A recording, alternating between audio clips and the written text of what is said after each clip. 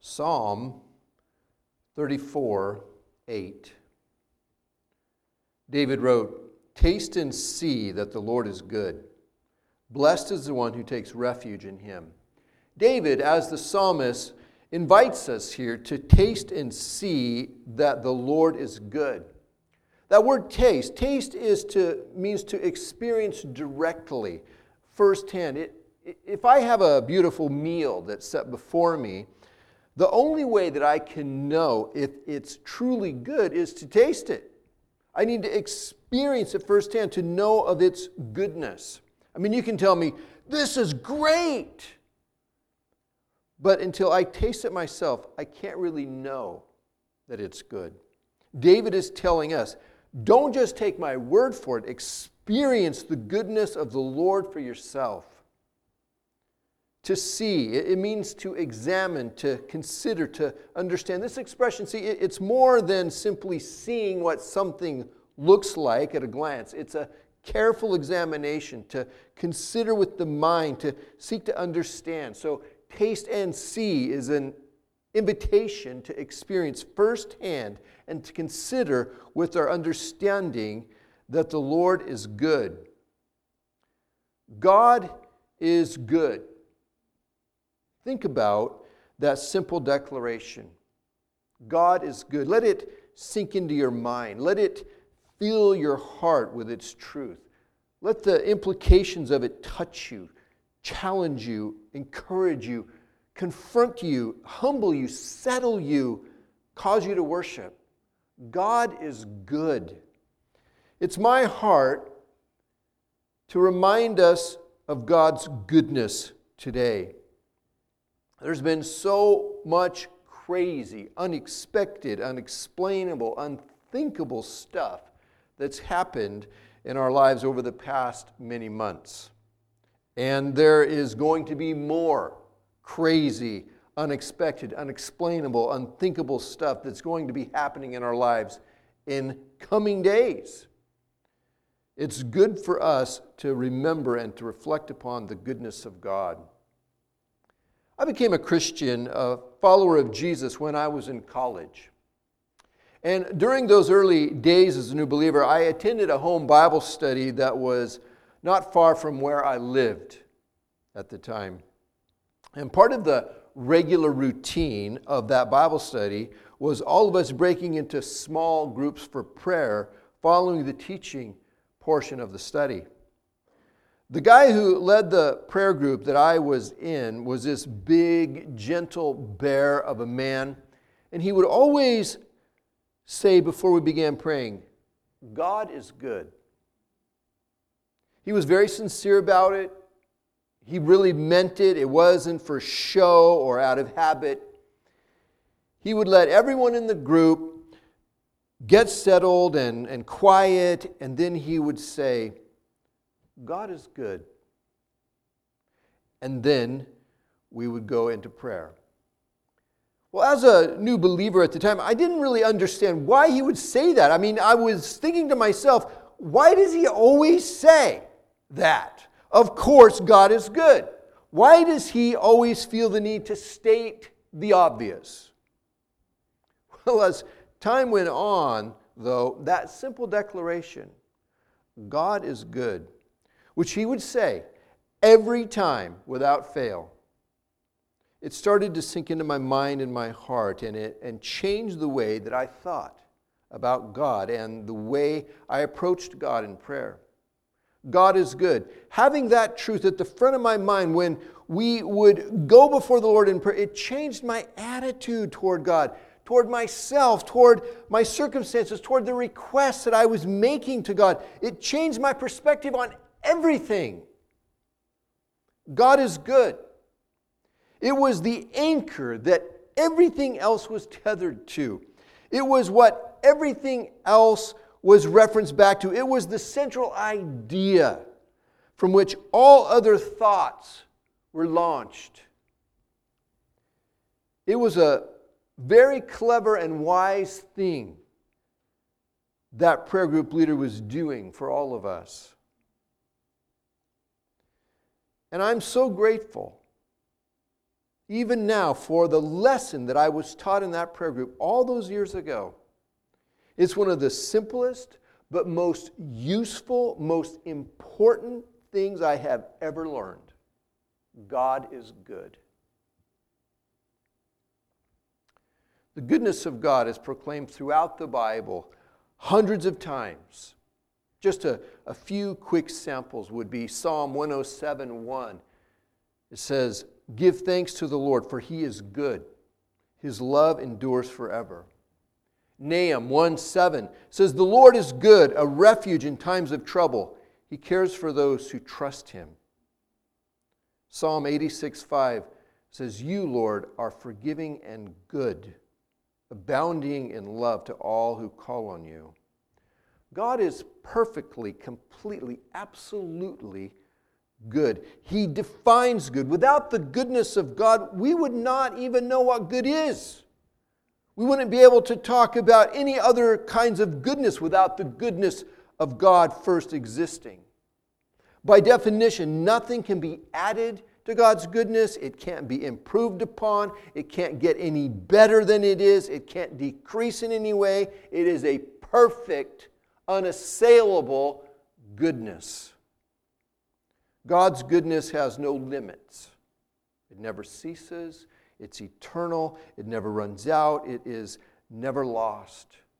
God is ultimately the source of all good. James 1:17, he wrote, "Every good and perfect gift is from above, coming down from the Father of the heavenly lights, who does not change like shifting shadows." God is good to everyone and everything. No one is excluded from God's goodness. God is good even to those who don't believe in God. Psalm 145:9, it says, "The Lord is good to all. He has compassion on all He has made." Matthew 5:45 says, "He causes His sun to rise on the evil and the good, and sends rain on the righteous and the unrighteous." God's goodness is displayed in the creation.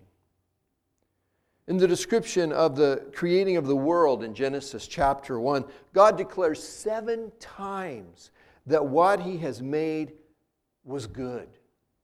He says, "It is good." And then, in the last verse of that chapter, verse 31, as God surveys all that He has made, He declares that it was very good. Good stuff comes from a good God. The stuff God has created expresses His goodness. Romans 1:20 says that God's qualities, like His eternal power and His divine nature and His goodness, can be seen and understood through the creation. Psalm 19, verse 1, it says, "The heavens declare the glory of God. The skies proclaim the work of His hands. Day after day they pour forth speech. Night after night they reveal knowledge." Have you ever been to Yosemite Valley? Or maybe stood on the shore of the Pacific Ocean as the waves are rolling in? Or perhaps looked at the snow-covered peaks of the Sierra Nevada mountains? Or looked down into the crystal deep blue of Lake Tahoe, or viewed any of the countless other places on this planet that display the glory of God. These places all speak to our hearts of God's goodness.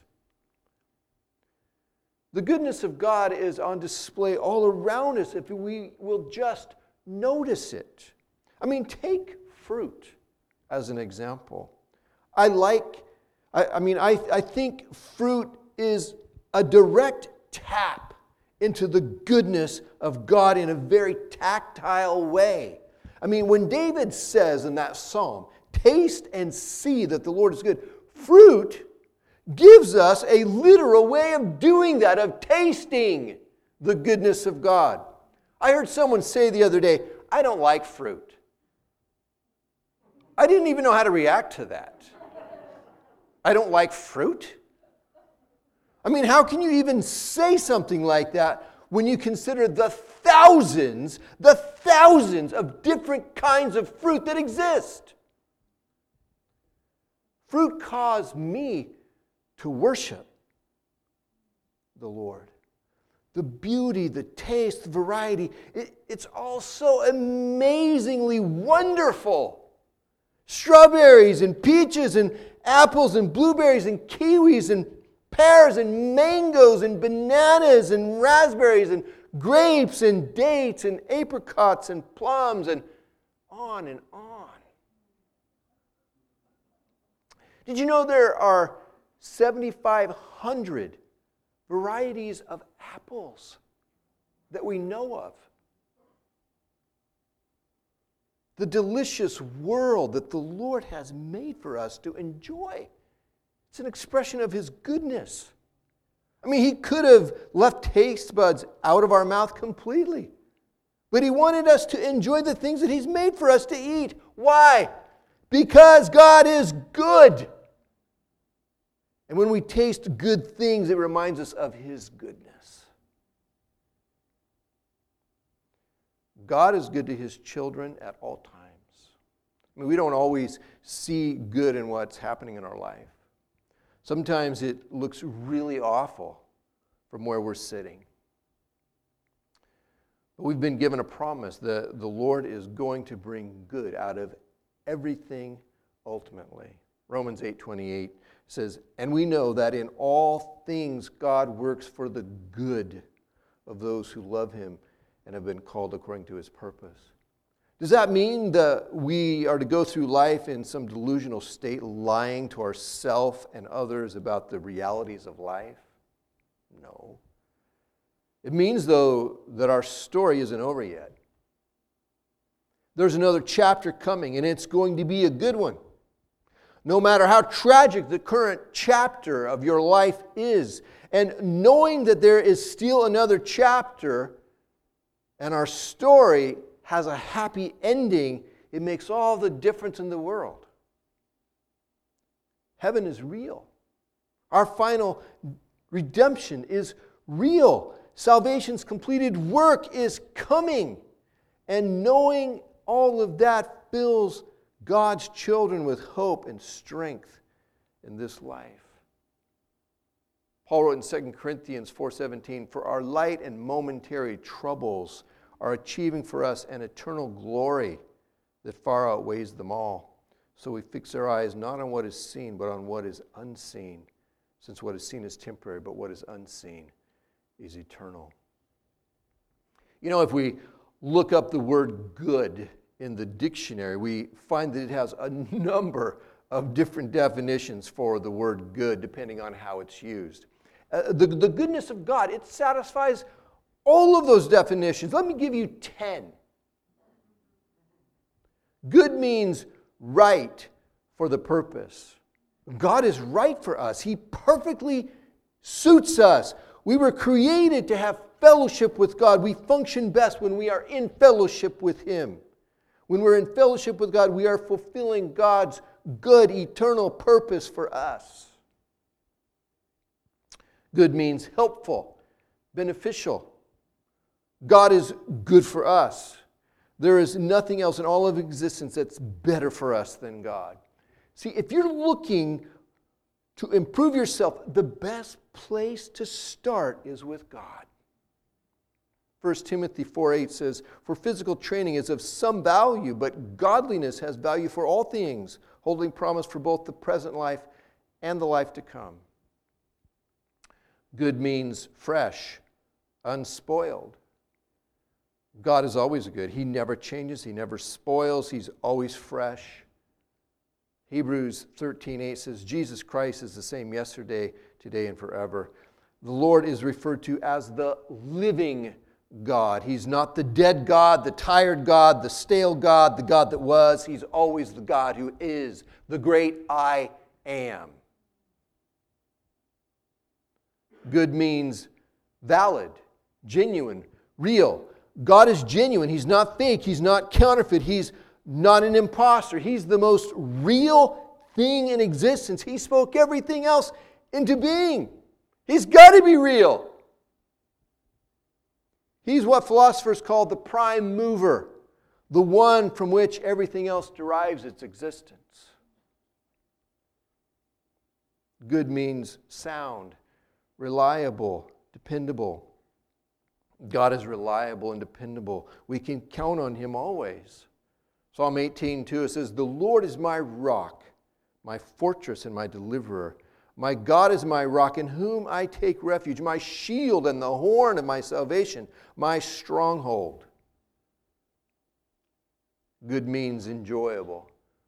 God is enjoyable. He's a pleasure to know. He produces joy in our life. God doesn't want me to know Him to make me miserable. He wants to be in my life to bring me joy, to give me peace, to give me a reason for living, to give me hope for the future, to enrich my life in every way. Jesus said in John 10:10 that He came to give us life to the full, He said, or abundant, satisfying, richer, overflowing life. Good means complete.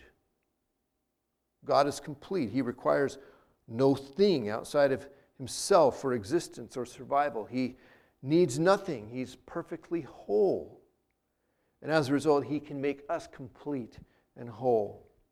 You know, until God comes into our life, we can feel like a jigsaw puzzle with some of the important pieces missing. I remember doing jigsaw puzzles when I was a kid, and apparently there's been a whole resurgence of jigsaw puzzles during this whole, holding up inside your house during the coronavirus thing. But one of the most frustrating things for me was to put the last piece of the puzzle that I had available into place and discovered that there were some pieces missing. I felt like I had just wasted all of that time putting that puzzle together. If there were some pieces missing, the missing pieces, they robbed me of the gratification that I could have had from putting that puzzle together. Without every piece in place, the puzzle wasn't complete.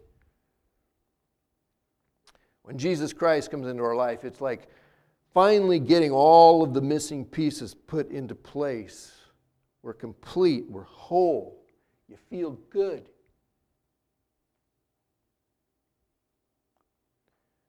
Good means satisfying, fulfilling. God is the most satisfying thing that we can experience. Makes me think of Isaiah 55:1. Where it says, "Come, all you who are thirsty, come to the waters, and you who have no money, come buy and eat. Come buy wine and milk without money and without cost." Why spend money on what's not bread and your labor and what does not satisfy? Listen to me, and eat what is good, and you will delight in the richest of fare. Referring to the Lord. Good means morally sound or excellent. God, He is morally perfect. We are never going to see a press release from heaven stating that God has had a moral failure. Matthew 5:48, Jesus said, "Be perfect, therefore, as your heavenly Father is perfect." Good means desirable. God is the most desirable thing in existence. Therefore, delight yourselves in the Lord. Psalm 37:4 says, "Take delight in the Lord, and He will give you the desires of your heart." Make the Lord your primary desire, and your heart will be forever full. Now, some people question the goodness of God. They reason that if God is truly good, then He would not allow pain and suffering and evil to exist. But since pain, suffering, and evil do exist, God must either not be good or He lacks the power to do anything about it. Well, first, I think it's a bit contradictory for us to expect God to not allow pain, suffering, and evil in this world, and at the same time want our freedom to do as we please without God's interference. We can't have it both ways. If we want God to remove the possibility of pain and suffering and evil, then we're going to have to give up our freedom. If we want some measure of freedom, moral freedom, then we're going to have to accept the consequences, which include the possibility for pain and suffering and evil. You see, there are 7.8 billion people all making choices for themselves in this world.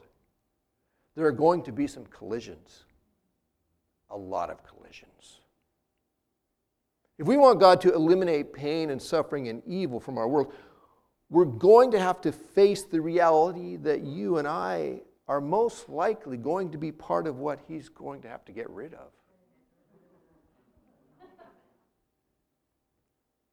See, this is a real world that we live in, with real choices that we can make, which carry real consequences, both good and bad.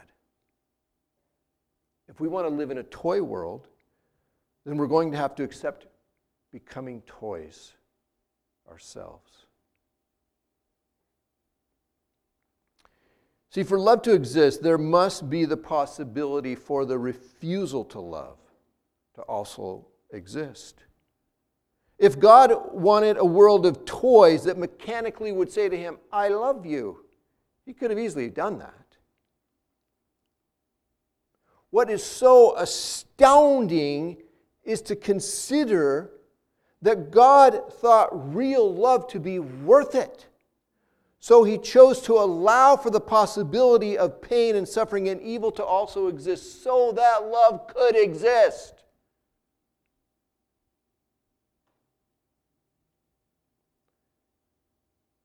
Finally, God has done something about our pain and suffering and the evil in this world.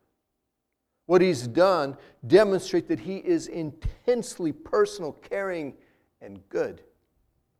In the person of Jesus Christ, God entered our world. He took on the flesh and bone of a human being, was born into poverty, suffered throughout His life, was falsely accused and convicted as a criminal, was rejected and abandoned by family and friends, and finally tortured to death. He went through all of that for us, to experience our suffering firsthand, to tell you and me in very real terms that He loves us, and to make it possible for us to be rescued from this present state of this damaged and broken world. He took upon Himself the consequences of our sin and offers to us His goodness in exchange. Well, what should be our response to the goodness of God?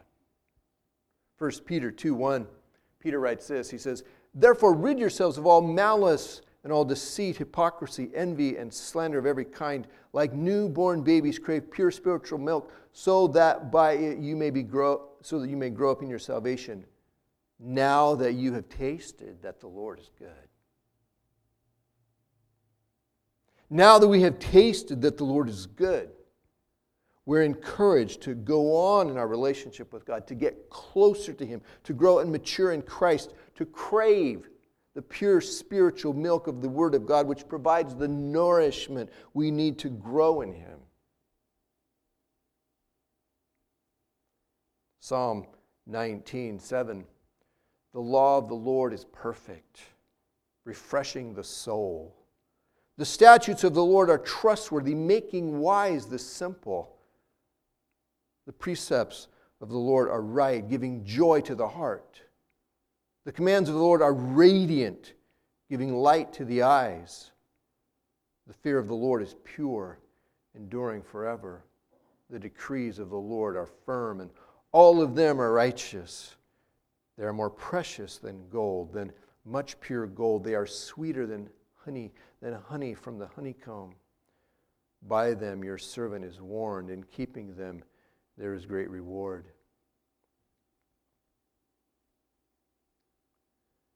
What should be our response to the goodness of God? Secondly, imitate the goodness of God in our own life, using Jesus as our example. Ephesians 5:1 says, and it says the same thing in many places, it says, follow God's example as dearly loved children and walk in the way of love, just as Christ loved us and gave himself up for us as a fragrant offering and sacrifice to God. How should we respond to God's goodness? Third is overcome evil with good. Romans 12:21, it says, do not be overcome by evil, but overcome evil with good. It may sound contradictory, but the most powerful weapon that we have against evil is good. Practice goodness.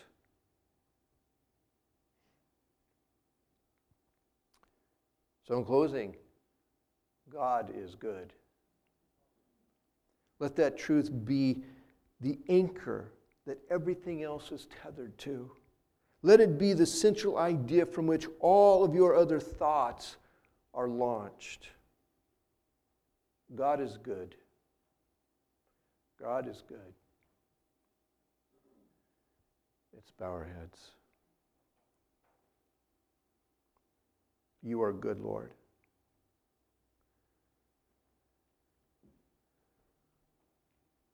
We ask, Father, that truth would fill us, our minds and our hearts, as all of this other stuff is pressing in upon us. That would be the central truth, the anchor, that central idea would be the core for us. God is good. In Jesus' name.